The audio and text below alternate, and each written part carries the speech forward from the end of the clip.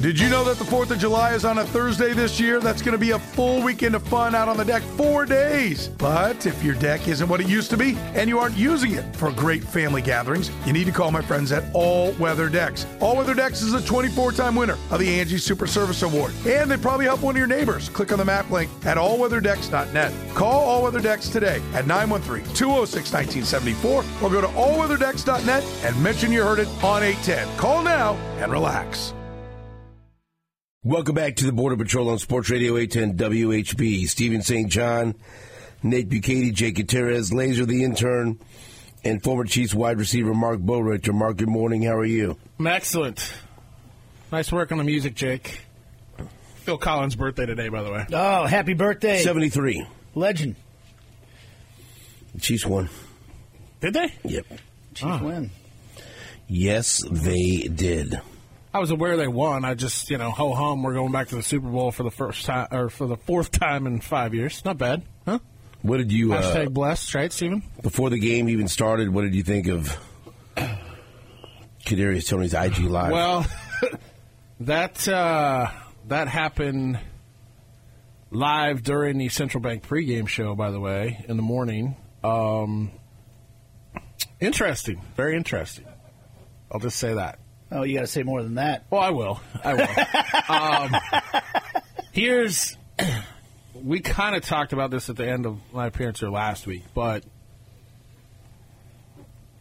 I don't know if there's a lot of people around that have followed the Chiefs, right, that thought when he's been on the injury report or inactive for the last 6 weeks that it was injury-related, necessarily. Correct. Okay? I will also say this. Guys are all dealing with nagging stuff down the stretch, things like that. But, so I'm not going to say he's not hurt. I'm not going to say he is hurt. I don't know. I'm not in that building. But, when the New England game happened and another ball goes off his hands for an interception, and all of a sudden he doesn't play in 5 weeks, it doesn't take much to connect all the dots, right, in certain areas. Again, not to say he doesn't have nagging stuff and he's on the injury report. But I thought it was an interesting choice on the morning of the AFC Championship game to go out and say these things. But then again, there's a track record here. Do you think it was a good choice? No, not at all. Okay, first of all, I think you should be counting your blessings that you didn't get cut to begin with, okay? That this organization, Andy Reid as a head coach, is going to protect his players, right? Always has. Going to give them the benefit of the doubt on a lot of stuff and stand by those guys. And they've stood by you through all this piece. So I think it's incredibly selfish to do that. But there's a track record here with him, even dating back to the Giants, of whether he was hurt, whether he wasn't hurt, right? There was a whole piece before the Chiefs traded for him on things. It's one of those situations I don't know what to believe. I think it was a poor choice in his aspect on stuff. And now you've put the organization, in a sense, who, whether they protected you or not, basically guaranteed you another 5 game checks, and then in the playoffs, everybody gets paid the same, right, on things. And so now it's going to be interesting to me as a former player and as a fan and everything else of what do you do now with him here over the next 2 weeks? Because we all know you want to eliminate the amount of distractions, and this 2 weeks is the most media attention that's ever going to be out there, right, on all this stuff. And the most overanalyzed game every single year is the Super Bowl because you have 2 weeks to talk about it. You're going to break down every single stat. You're going to break down every single thing that goes on, every injury, every quote, every soundbite, everything that's out there. And what do you want to do to eliminate that distraction? Like, how do you handle that? There's several ways they can. They can address it internally and keep him away from the media like they normally do anyway on stuff and just let it be and figure out what the talking points are going to be if somebody asks them over the next couple weeks on what that is. They could cut him or they could suspend him. for conduct detrimental to the team based on, if you're not ready to cut him yet on that, and then he's suspended. So, again, there's several different options here, right, that they can do with it. It's, I'm not going to sit here and say what they should do because I'm not the one that needs to handle that. I mean, pretty much bogus. So, I've got confidence they'll address it and figure out a way to get past it. But, this hasn't hit. It's just now starting to hit this morning nationally a little bit more. Right? It did on Sunday, but yesterday was filled with analysis of both of those games, right? Who's going to the Super Bowl, who's not. Kind of gets swept under the rug a little bit, and now it's going to start coming out here even more so and get blown up. Yeah, because we got 2 weeks to say. Yeah, the national media has 2 weeks to pick through every single storyline they can. There's no reason to have him on the team anymore. I mean, look, I don't think there is. You don't want him in Vegas? Well, team. That's another aspect of it, okay? Do you want to take a disgruntled player to that, that kind of thing? That's the other aspect of that. Because, now, if you cut him or suspend him, he could go on his own out there or something too, right? You're not going to be able to control him on things, but that is the other aspect of stuff. Just at this point, you just want to eliminate as many distractions as you have. This team has been pretty good over the years of trying to eliminate distractions for the most part. So it's interesting to see how the Chiefs handled the issues at wide receiver, because you had a few different guys that struggled quite a bit in the regular season.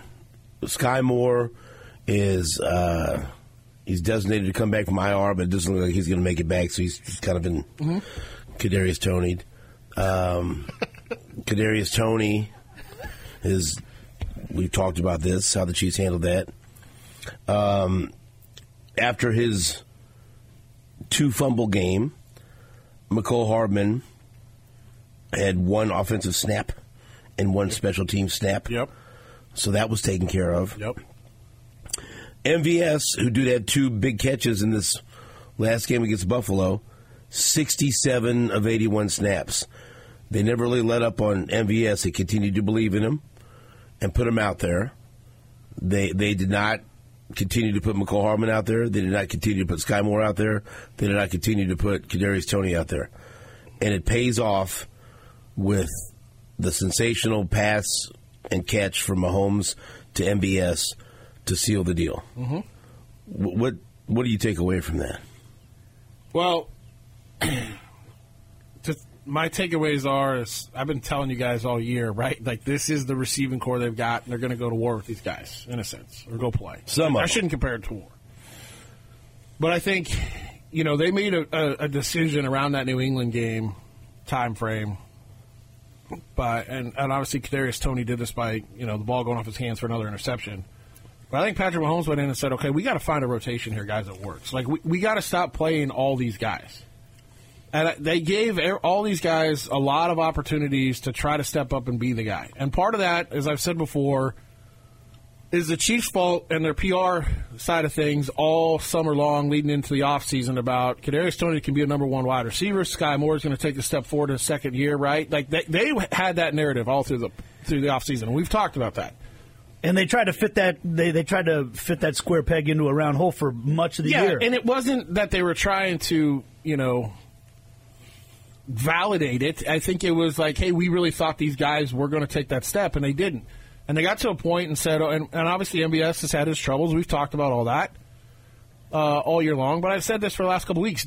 The guys that you are going to play, and whatever those guys are you decide to play, are going to have to make a play for you in the playoffs. They're going to have to.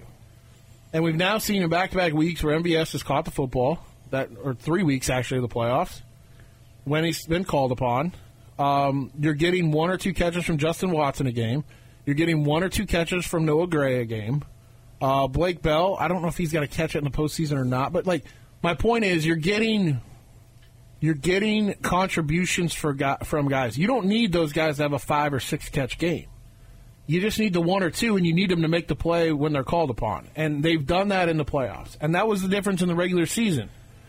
And I've said this since that Philadelphia game, and you guys know this, that you make a couple of those catches here, there, and a lot of these other games in the regular season were different, right, on how things went, potentially. And right now they're making those plays. And I do believe at some point they came around that New England time frame, and right before, I think they put Sky Moore on IR around that time too, said, okay, we have got to go with these guys. And less snaps for all, let's stop spreading the snaps out and trying to get these guys involved in the game, and the emergence of Rashee Rice has certainly helped that. And said, okay, these are the guys we know we got to get the football to. The rest of you understand your role, that you're going to maybe get 2 to 4 targets a game, the Justin Watsons of the world, the Noah Grays of the world. And when you're called upon, you got to make those plays. That's all we're asking you to do. And they've embraced that. They've embraced the running game a little bit more, and it's been working. Yeah, I mean, I was thinking back to the things we were saying, because for me it was the Raiders game, and we heard Andy Reid talking about it earlier in terms of, I remember going on the air the next morning and saying, I'll never rule out Patrick Mahomes and Andy Reid in the playoffs. Absolutely. But I feel like I'll be surprised if they make a run this year, because this team finally, I'm just accepting that these wide receivers will let him down. Yeah. They will continue to let him down over and over again, and they just don't seem to have some of the other things. But we talked about, okay, if they are going to make a run, how does it happen? And it was like they got to embrace who they are and understand that they can lean on their defense. They don't have to try to make as many big plays, so they can be more conservative on offense. But then they also have to realize it's Pacheco, Rice, and Kelsey. It's those 3 guys are your bread and butter. You got to get them the ball. And none of this happens if it's not for the development of Rice, the way he progressed through the course of the year. Yes. And to me, and I'm curious your thoughts on this, a healthy Travis Kelsey. Yeah. How different has he looked to you in this postseason compared to what we saw at that point in the season? He looks like a different player to me. And when I say a different player, everybody has to deal with nagging injuries throughout the course of the year, right? And fatigue. I go back to that week's, which is week 18, but the 17th game, right? Out in L.A., he only needs 16 yards to get another 1,000-yard receiving season, right? They could have got him the ball 2 times in the first drive and probably got that over with. But he chose to go ahead and sit that. That extra week of not having any kind of contact whatsoever, because we say it's easy. They could have got him the ball in the first drive twice, and he gets it. All it would have taken is 1 catch. Yeah, okay, but maybe it doesn't, right? Maybe it goes a little bit further. That extra week of rest for him, I think, was huge. I think he knew that. I think the Chiefs knew that. But I also think that, we talked about complacency when I've been in here. This team all year long is like, we'll get that fixed. We'll be ready to go. Yeah. Right? I think there is a part of that mentality, like, okay, this organization, Patrick Mahomes, Travis Kelsey, your best players and your greatest competitors know when to step up in the biggest moments, right? They know the intensity's higher in the playoffs. They know how to, quote, turn that on. Now, not everybody can just flip a switch. And I'm not saying this team can just flip a switch either, because that was the biggest concern all year for me, is like they start sitting around going, we're just going to flip the switch when the playoffs come, type of thing. But he's looked like a completely different player. He looks more fresh. I also say this, too. Later in the season, Andy Reid really backs off in practices. A lot of those practices sometimes are glorified jog-throughs and walk-throughs. They know how to take care of their veteran guys. I just thought Kelsey looked tired for, that November-December stretch, just looked tired and fatigued. He looks fresh. I will also say this, when you're moving the football and you're winning games and you're doing stuff, you kind of tend to look a little more fresh, too. It's like a baseball team. I'm not saying he doesn't feel the same as he did before. Yeah. But it's a lot easier for those frustrations to be more visible with your emotions and everything else, too, when things aren't going as well, right? And you're a competitor because you want to win and you know what it takes to get there. So, I don't know. The amount of success that those two together have had in the playoffs is just unfathomable to me, right? Because you start looking at who they've passed statistically here over these last couple weeks. The Montana to Rice. Now, Rice also had a lot with Steve Young, too. There's a little bit of that, okay, on some of that stuff. But what he has done as a tight end, receiving yards, like touchdown, reception wise in the postseason is just unreal. And like you start seeing in the playoffs a little bit of quote extra effort. And the first fourth down catch, they ran sprint right option, the play they've run all the time, and Tony Romo brought this up. He's the last read on the backside. Okay, he's the absolute last read. Mahomes throws it to him. He goes up in the air and catches it. Great catch. But the one where he had to dive almost 5 yards, ball, I can't remember if the ball was tipped or what happened, but he went and got it. Like those types of extra effort plays win you ball games. And the greatest players and the greatest competitors know how to do that when the moment counts. And he's been able to do that. Travis Kelce, over his last 12 playoff games, 104 catches, 1,178 yards, and 13 touchdowns. Not a bad regular season over 12 games, right? It's ridiculous. 12 playoff games. It's ridiculous. And if you factor in who they were playing. Against the best competition, absolutely. But just in this game, the number one ranked defense, if you think about the level of difficulty of some of those catches, the touchdown, the fourth down catch, the third down catch that included the scramble and him going into Superman mode. Yep. And the importance of those catches. Again, the fourth down catch that led to the touchdown, the importance of the Chiefs landing the first punch, hitting the Ravens in the mouth and seeing how they react, and then that drive, that to extend that drive with that third down catch. I mean, if you're going to take a game when he goes into the Hall of Fame and show this is what Travis Kelce was all about, that might be it. You factor in that, he didn't look like the Travis Kelce of old during the regular season.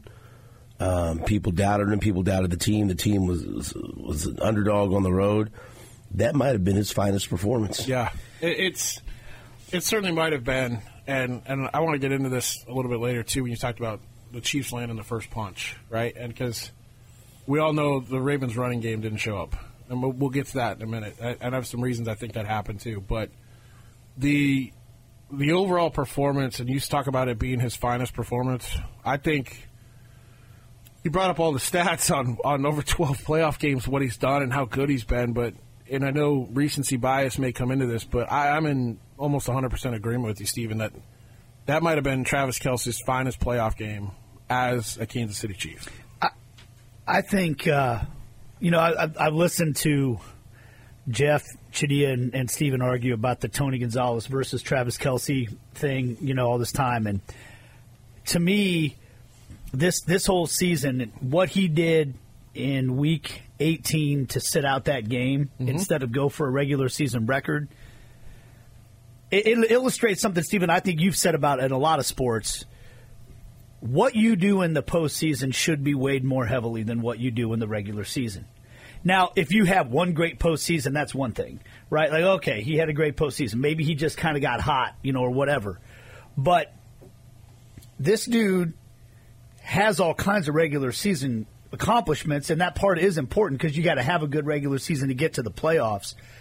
But to me, that decision, so many people just assumed he was going to play because he's only 16 yards, and this is a legacy ceiling Hall of Fame. This is the type of thing that goes on your Hall of Fame plaque and all that stuff. And the dude was like, that's not nearly as important as what I'm about to do in the playoffs. And I do think, those numbers, you're talking, I think I just saw it, he's played the equivalent of a full season in the postseason now. He's at 17 games. 1,500 yards. Yeah. This isn't a small sample size. And one of those games, he went out in the first half with a concussion, right, against the Colts back in the day. And that ruined the game. And that crushed the game. Ruined Absolutely. the Chiefs. That's why they would have won that game had he not gotten hurt. Yeah, I mean, it's not just like he's putting up stats in playoff games. He is winning. He is playing winning football. Those conversions in the first half, those two conversions that we talked about, phenomenal football. It's just like, I don't know. I don't know if you think I'm making too much of that, Mark, but to me, that shows everything of, like, the guy might be flashy and he might like to get attention and the things that he does on his podcast, but he knows that the postseason is where his real legacy is made, and he showed that with his actions this year. I don't think we're making too much of it, because I sat there and watched that game on Sunday, and those 2 catches, those conversions, things like that, you just sit there and go, this is what Travis Kelce does. Yeah. And he will drop some passes from time to time. We know that. Mm-hmm. It happens.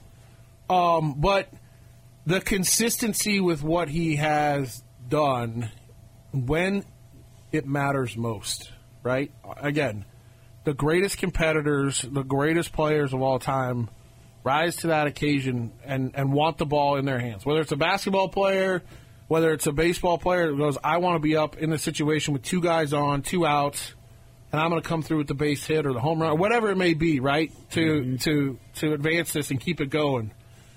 Like, the best players rise up in those occasions. And I sat back on Sunday and was just amazed at, I think, number one, the level that he played at, but then the emotional level, because you guys know this, and we talked about this a little bit, like, when he wasn't deemed to be playing well, right, toward that December time frame, he looked tired. Everybody's like, are all the distractions getting to him? All these things. Every single guy in that locker room has distractions right now, okay? Whether it's their family, whether it's, you got kids, there's every one of them has some sort of distraction. It's what level of distraction that is. Mm-hmm. I do think, and Travis has said this publicly, like, you got to compartmentalize all this stuff, right? Compartmentalize. I can't even say the word right now. What is going on? John Cocktoe stuff. Yeah. Compartmentalize. Compartmentalize. There we go. What's going on?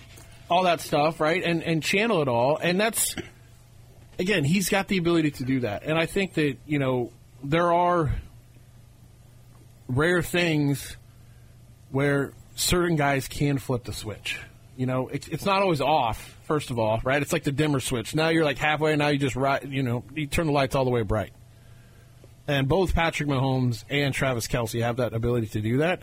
And then as a combination of those guys, well, watch out. We have Marc Boerigter in studio. And one more, thing on Travis Kelce. What a great leader he is, yes. Right? Yeah. And what a great motivator. And what a great teammate. I loved him throwing Justin Tucker's helmet aside and getting his crap out of there. Yeah. I got a text message from somebody that knows what was going on. And this Justin Tucker trying to explain it away, all in good fun, whatever. No, it wasn't. Patrick Mahomes got pissed off. Mm-hmm. Patrick Mahomes got pissed off. And then Kelce was pissed off about it. Yeah. And so now Justin Tucker's saying, well, hey, we were just, it's all in good fun. No. Maybe to him it was. But it irritated Patrick Mahomes. Gamesmanship. And it irritated Travis Kelce. And if you're doing that before the game, that makes you a dummy. Yeah, real dumb. I'll tell you. Real dumb. Well, I'll say this, too, okay? It's all gamesmanship, right? Like, people don't see this a lot, but you know who the worst offenders on that stuff are? The kickers. Well, because they want to warm up on both sides, and there's an understanding, okay, between the kickers usually in teams. Like, we're going to warm up over here for a little bit, and we're going to kick from both sides, usually before guys get out here, but sometimes, it overlaps a little bit. But he's just sitting there, like, doing some lunges, like, on the ground, talking while they're going, like, it always cracks me up, and if Lawrence Tynes is listening to this, I apologize, man. But don't. Like, the last thing you want to do, I was having this conversation yesterday with somebody. The last thing you want is your kicker out there doing that, okay? Because he's not on the field and having to deal with all of it, right? For the most part. He's writing checks everybody else is going to have to And catch. Justin Tucker is one of the greatest percentage kickers in the National Football League history, okay? He's a really, really good kicker. But you always used to laugh at guys like that. You're like, why is our kicker out here doing this? It's different if we saw the pregame was chippy anyway between one of their defensive backs, right, and all that stuff. that it was kind of gamesmanship. But the last thing, I'm like, when are people going to understand you don't poke the bear, right? Like, you don't poke Patrick Mahomes. You don't poke Travis Kelce. Because they're gonna put a clown suit on you. Oh, man, I love watching that. That's the part to me. Like, why? Those are not you're not getting in their head. It's not going to work out well for you. Awesome. We've got Marc Boerigter in studio. Back after this on WHB. Welcome back to the Border Patrol on Sports Radio 810 WHB. So, there was a story of redemption for MVS in this game. And searching for storylines, I started the show off talking about the injury to Charles Omenihu, torn ACL. So, no Super Bowl for him, and that sucks because not only does he miss the Super Bowl, he misses the Super Bowl against his former team. And we had talked to him last week, and he had, expressed how excited he was to get another crack at a championship game, his third, and hopefully making it to his first Super Bowl. He helped. He played a good game until he got hurt, and so if they win a championship, he's certainly part of it. But this team was 5-1 without him during a 6-game suspension, and so they have had plenty of experience this year playing without him. But man, what an opportunity! And I don't know if it's going to, if he's going to directly benefit from it, but I'm just throwing this out there. I think I know where you're going with this. King Felix, yep. FAU. Yep. He was taken in the first round, and we saw him getting some playing time while Omenihu was suspended, and he lost those snaps when Omenihu came back. He's been healthy and active throughout the playoffs. I would think that he would gain an opportunity and at least be active on the roster. I've seen crazier things. He was the Big 12 Defensive Player of the Year for a reason. He was taken in the first round by the Chiefs for a reason.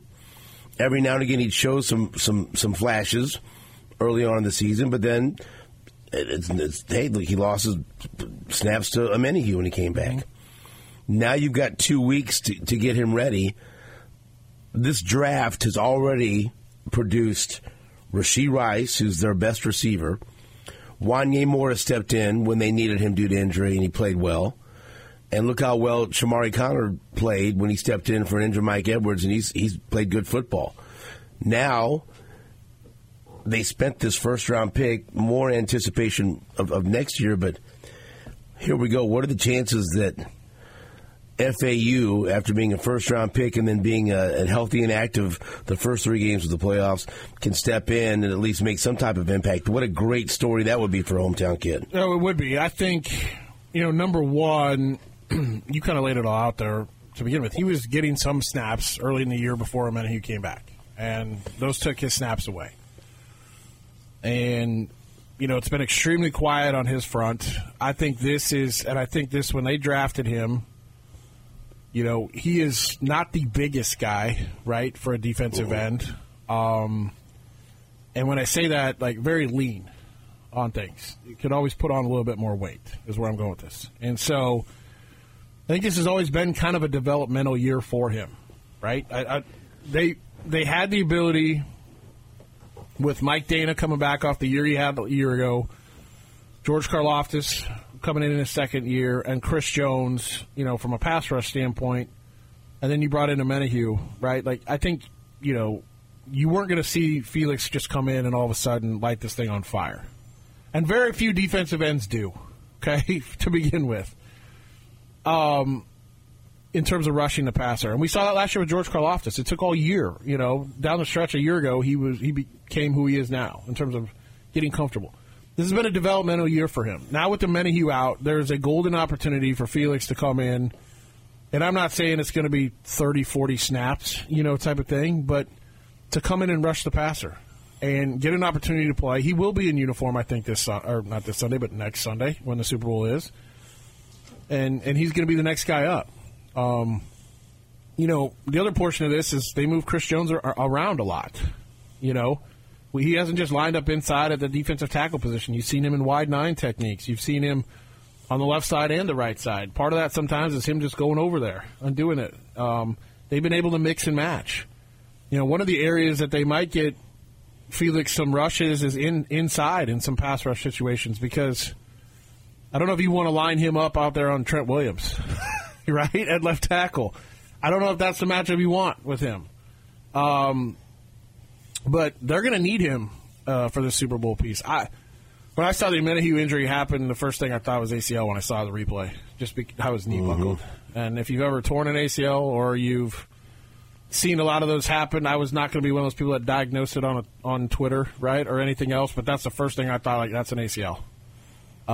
So I feel really bad for him, and it sucks if any guy gets hurt in this, a championship weekend, and all of a sudden you can't play in the Super Bowl, right? It's something you've been working for all year. And he made big plays for this team. And he's made some huge plays, and obviously the strip sack on Sunday was big. But it's the next man up mentality, and FAU is probably the next guy up. And Steve Spagnuolo does a great job of rotating those defensive linemen anyway. They kind of have what they called their NASCAR package back when he was with the Giants. I think they still kind of call it that now here, where they'll mix and match and put some defensive ends inside, working against guards and centers because they're a little quicker. So it'll be interesting to see what they do game plan-wise here against the Niners in 2 weeks. I guess to stay focused on the defense for a second, the play by Justin Reed when he blitzed and they picked him up in the backfield and he just swam right around the guy. Mm-hmm. Remember that play? How much? Do you feel like he's been underrated? I mean, I feel like he started to get a lot of love in the postseason, but through the course of this year, or what? I guess your overall thoughts on just he's underrated because he told someone on Twitter to guard D's nuts. I think he gets. I don't know if he's underrated. I think he gets overshadowed because L'Jarius Sneed is an All-Pro level player, right? Yeah. He wasn't technically an All-Pro. Trent McDuffie was an All-Pro. Those two guys get a lot of the love because they're in coverage.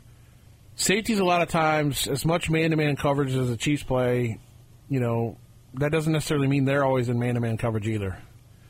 And, one of the things that the Chiefs do a lot is mixing and matching in their secondary as well and asking those guys to do different things.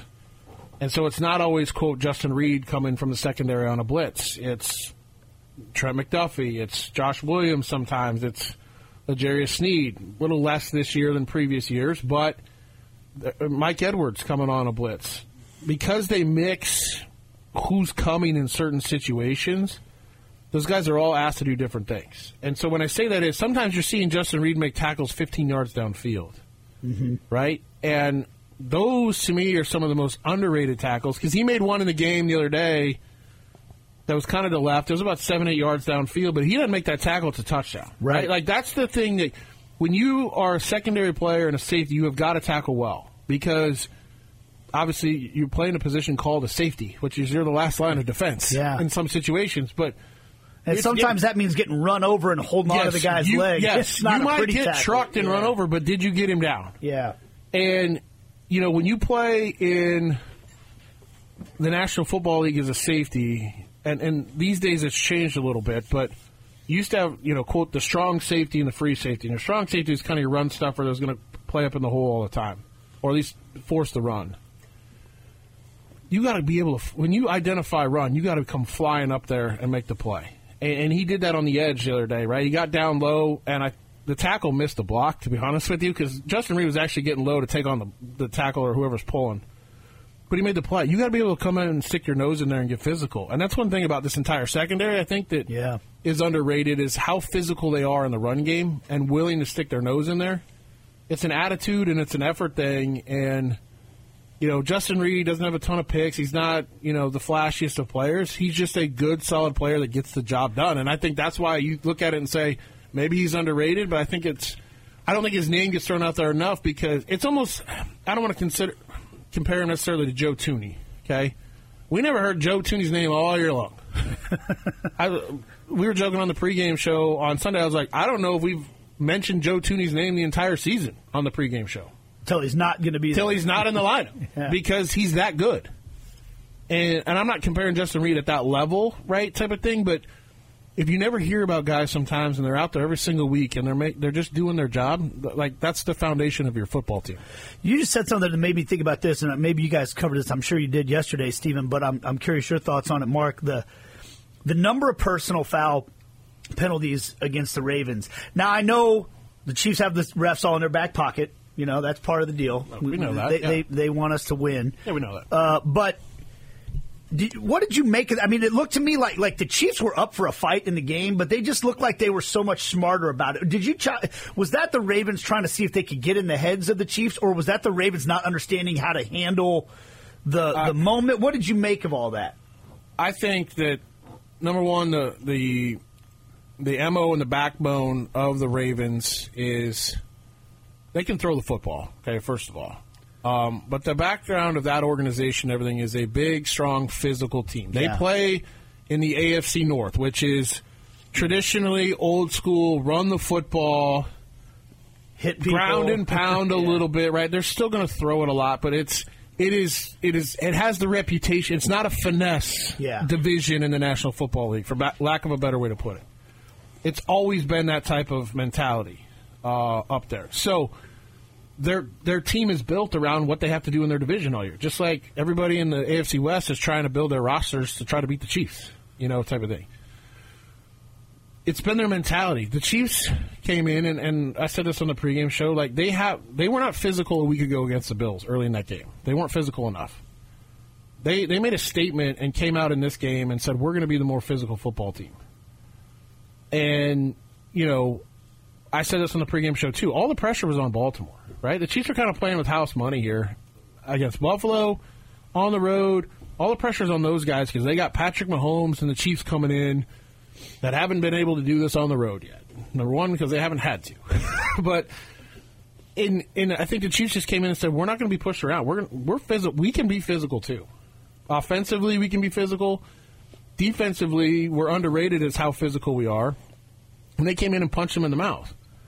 And then the other portion of that is you saw when you frustrate a team like that, it's very similar because it's almost like these teams are going, here we go again, right? The Chiefs are here again, here we go again. Like all the pressure is on them, and it's not going the way you want to, and so you start getting a little frustrated. Kelsey did a good job of baiting to get a pretty soft personal foul penalty, right? But he got it. And then laughed about it, of course, right? Zay Flowers, just a rookie, inexperienced guy who beat L'Jarius Sneed for a catch, shoves him on the chest on the way up, and it wasn't like he was using a brace him to get up, and then drops the ball basically on his head, and the stands are in flex over him. That's honest. That's textbook taunting, right? There's on that piece. And then, the one late in the game, I was actually in agreement with Tony Romo. I think they were trying to jump off sides, to be honest with you, to reset, take time off the clock here, let them get the first down. We can reset I don't think they meant to get another personal foul penalty by completely blowing him up, but I think that's just adrenaline and going, okay, I'm going to take a shot here at the guy. It was a good decision to jump off sides. Yeah, it was a bad decision to do what to get the 15-yard penalty because at that point field position is meaningful. Absolutely. That was a mistake there. And I think the other portion of this is... And there was also that roughing the passer on Clowney. Yeah. Well, that was definitely roughing the passer. His helmet hit Mahomes right in the chin. And it was way after he got rid of the ball. They repeatedly lost their composure in a number of different ways. And it's the Chiefs' pressure putting that on them to do that. The offensive coordinator lost his composure. Oh, yeah. So that's the whole thing. The coaching staff, because Harbaugh said we're going to make sure he feels us. This is what I said last week. Show them some adversity. Give them that oh God moment. Oh no, we're in the second half against Kansas City and we're down. Why are we down? We're down 2 scores. It's only 10 points. They acted like they were down 21 points. And here's what happened with that. Okay, I know there's been a lot of talk. This is pretty easy. As a defensive coordinator, you want to make the other team one-dimensionally offensively, right? The Chiefs obviously were able to do that, okay? To me, the Ravens get the football to start the game. They go 3-and-out, right? The Chiefs get the ball and go on, what, a 7-minute drive? Boom, boom, boom. 80-some yards? Yeah. Right? Methodical, kick-your-ass type of drive the entire way. Convert, when you don't think they're going to convert, they score, okay? they took a ton of time off the clock. I'm not a huge time of possession guy when you look at the stats sometimes. Yeah. But you look at the first half and how that went. Because the Chiefs' next drive, they went on a nice long drive also, I believe it was. Okay? And the Ravens only had the ball for like 4 minutes, and the Chiefs had it for like 14 or something crazy. 10 plays, 88 yards, 16 plays, 75 yards. The first drive took almost 6 minutes. The second one took over 9 minutes. So, yeah, that second one, too, was the third longest drive in Mahomes' career. Yeah, and so right off the bat, I know that they were down. The Ravens were down. But what the Chiefs did methodically, offensively, and again, I'm not a big time of possession guy. But if you're Todd Monken and you look at that and go, we only had the ball twice for like 3 minutes total, and the Chiefs are driving down here, we got to figure out a way to score quick, right? That's what also made them abandon the run game, was what the Chiefs did offensively. Obviously, Steve Spagnuolo did a tremendous job defensively, and the defense did great. But what the Chiefs did offensively by, quote, embracing themselves, right, of who they are now offensively, they took some shots down the field, obviously, in some situations, but just matriculated, to borrow Hank Stram, they matriculated the ball down the field on those 2 long drives, and that's what broke the Ravens. Yeah. That's what switched the mentality of the Ravens to go, okay, we're going to do this. And you also look at the one drive down the end, like, should they have challenged the Kelsey? Did he lunge, for the first down? When you look at the replay, it didn't look like he got it. But I thought they should have challenged it there. But then they went. I had no problem with them going forward on 4th down because the Chiefs were going to bury the Ravens if they scored there, by the way. A touchdown. Yeah. I mean, I think they would have buried them if they kicked the field goal. It's a 3-possession game. I do, too. Okay, I do, too. I think they should have done that. But what I didn't like is they seemed to rush the 4th down call, right? They seemed to get to the line quick and be in a rush where I thought, you know what, you have 3 timeouts, Andy. You're winning this thing right now. Go ahead and challenge us. At worst, you get a timeout and you can decide what you want to do. 2-possession game, by the way. It would have been, but it would have been like it just felt like if they get up by 2 scores on this Ravens team, in which they ended up doing anyway. That was the only time, like for me, I did want them to kick it because I don't know, like anyway, it worked out, so it doesn't matter. We'll be right back after this on WHB. Welcome back to the Border Patrol on Sports Radio 810 WHB. What are your early thoughts about this matchup against the San Francisco 49ers, Mark? I like it. I think the Lions laid out a blueprint in the first half that Andy Reid and Matt Nagy and that entire staff have to be salivating over. Jake and I were talking about this before I got on air. You watch that first half of the Lions-Niners game, a lot of similar stuff that the Chiefs ran against the Niners a year ago, okay, out in Santa Clara. When they whipped that ass. When they did, and they ran there were some jet sweeps involved in it, there were some counters, there were some things that influenced Bosa on the edge, right? Whether you were sending a tight end to block him, and then he leaks out into the flat, whether it was misdirection stuff to slow down that pass rush. And you watch the Lions in that game, they did a lot of that with Chase Young on the other side, too. Quote, sealing the edge, getting those guys to come inside quick and then beating them on the perimeter. I think part of that was borrowed from the Chiefs from a year ago, but it's what the Chiefs do, fairly well also. It's an interesting matchup. The Niners have such a really good roster, across the board. The weakness is their defense, though. I think their defense gets a little too much credit sometimes. They're really good, don't get me wrong. But they've shown over the last couple of weeks that they can be beaten. There's a major meltdown by the Lions in that game. But here we sit with the Niners and Christian McCaffrey and Brock Purdy's doing great things, and he's had a tremendous year all year long, but he won that game on Sunday with his legs, with a few of his scrambles. Not that he didn't win it with his arm either, but he had some plays that he used his legs to get some first downs for them to keep drives alive, and that was, to me, the most impressive part. So now you got to account for that a little bit too. What's your gut tell you? I don't know. We can talk about this next week, but I want it now. You want it now? Like it's early, Yeah, when you see the matchup on paper, you had to get some kind of feeling. I'm fairly confident. 'Cause I got a feeling. I'm fairly confident in this. I'll say the same thing I've said the last couple weeks with The Chiefs going on the road against the Bills. The Chiefs going on the road against the Ravens. All the pressure to me is on the Niners, okay? I know all the pressure to me is on the San Francisco 49ers in this game because there's going to be all this talk over the next couple of weeks about, quote, the rematch from, the 2020 Super Bowl, 2019 season. Different quarterback now. The Niners, I think, feel better about their quarterback position than when Jimmy Garoppolo was quarterbacking them. But they also have more weapons. But this Chiefs defense is so much better than it was that year, too. So right now I'm feeling pretty confident, Steven. As well you should. Yeah. Is Chadia coming in today? He better. Oh, yeah. Good. That's right. I got some words for him. Marc every week Boerigter's he makes fun of me. I'm waiting. I got words. You got words. I'm waiting for him to come in his Chargers gear today, since his Messiah is now the head coach there. Well, Jake, let's get to that break so we get Jeff Chadia in here. That's former Chiefs wide receiver Marc Boerigter. Coming up next from NFL Network and NFL.com, Jeff Chadia right here on Sports Radio 810 WHB.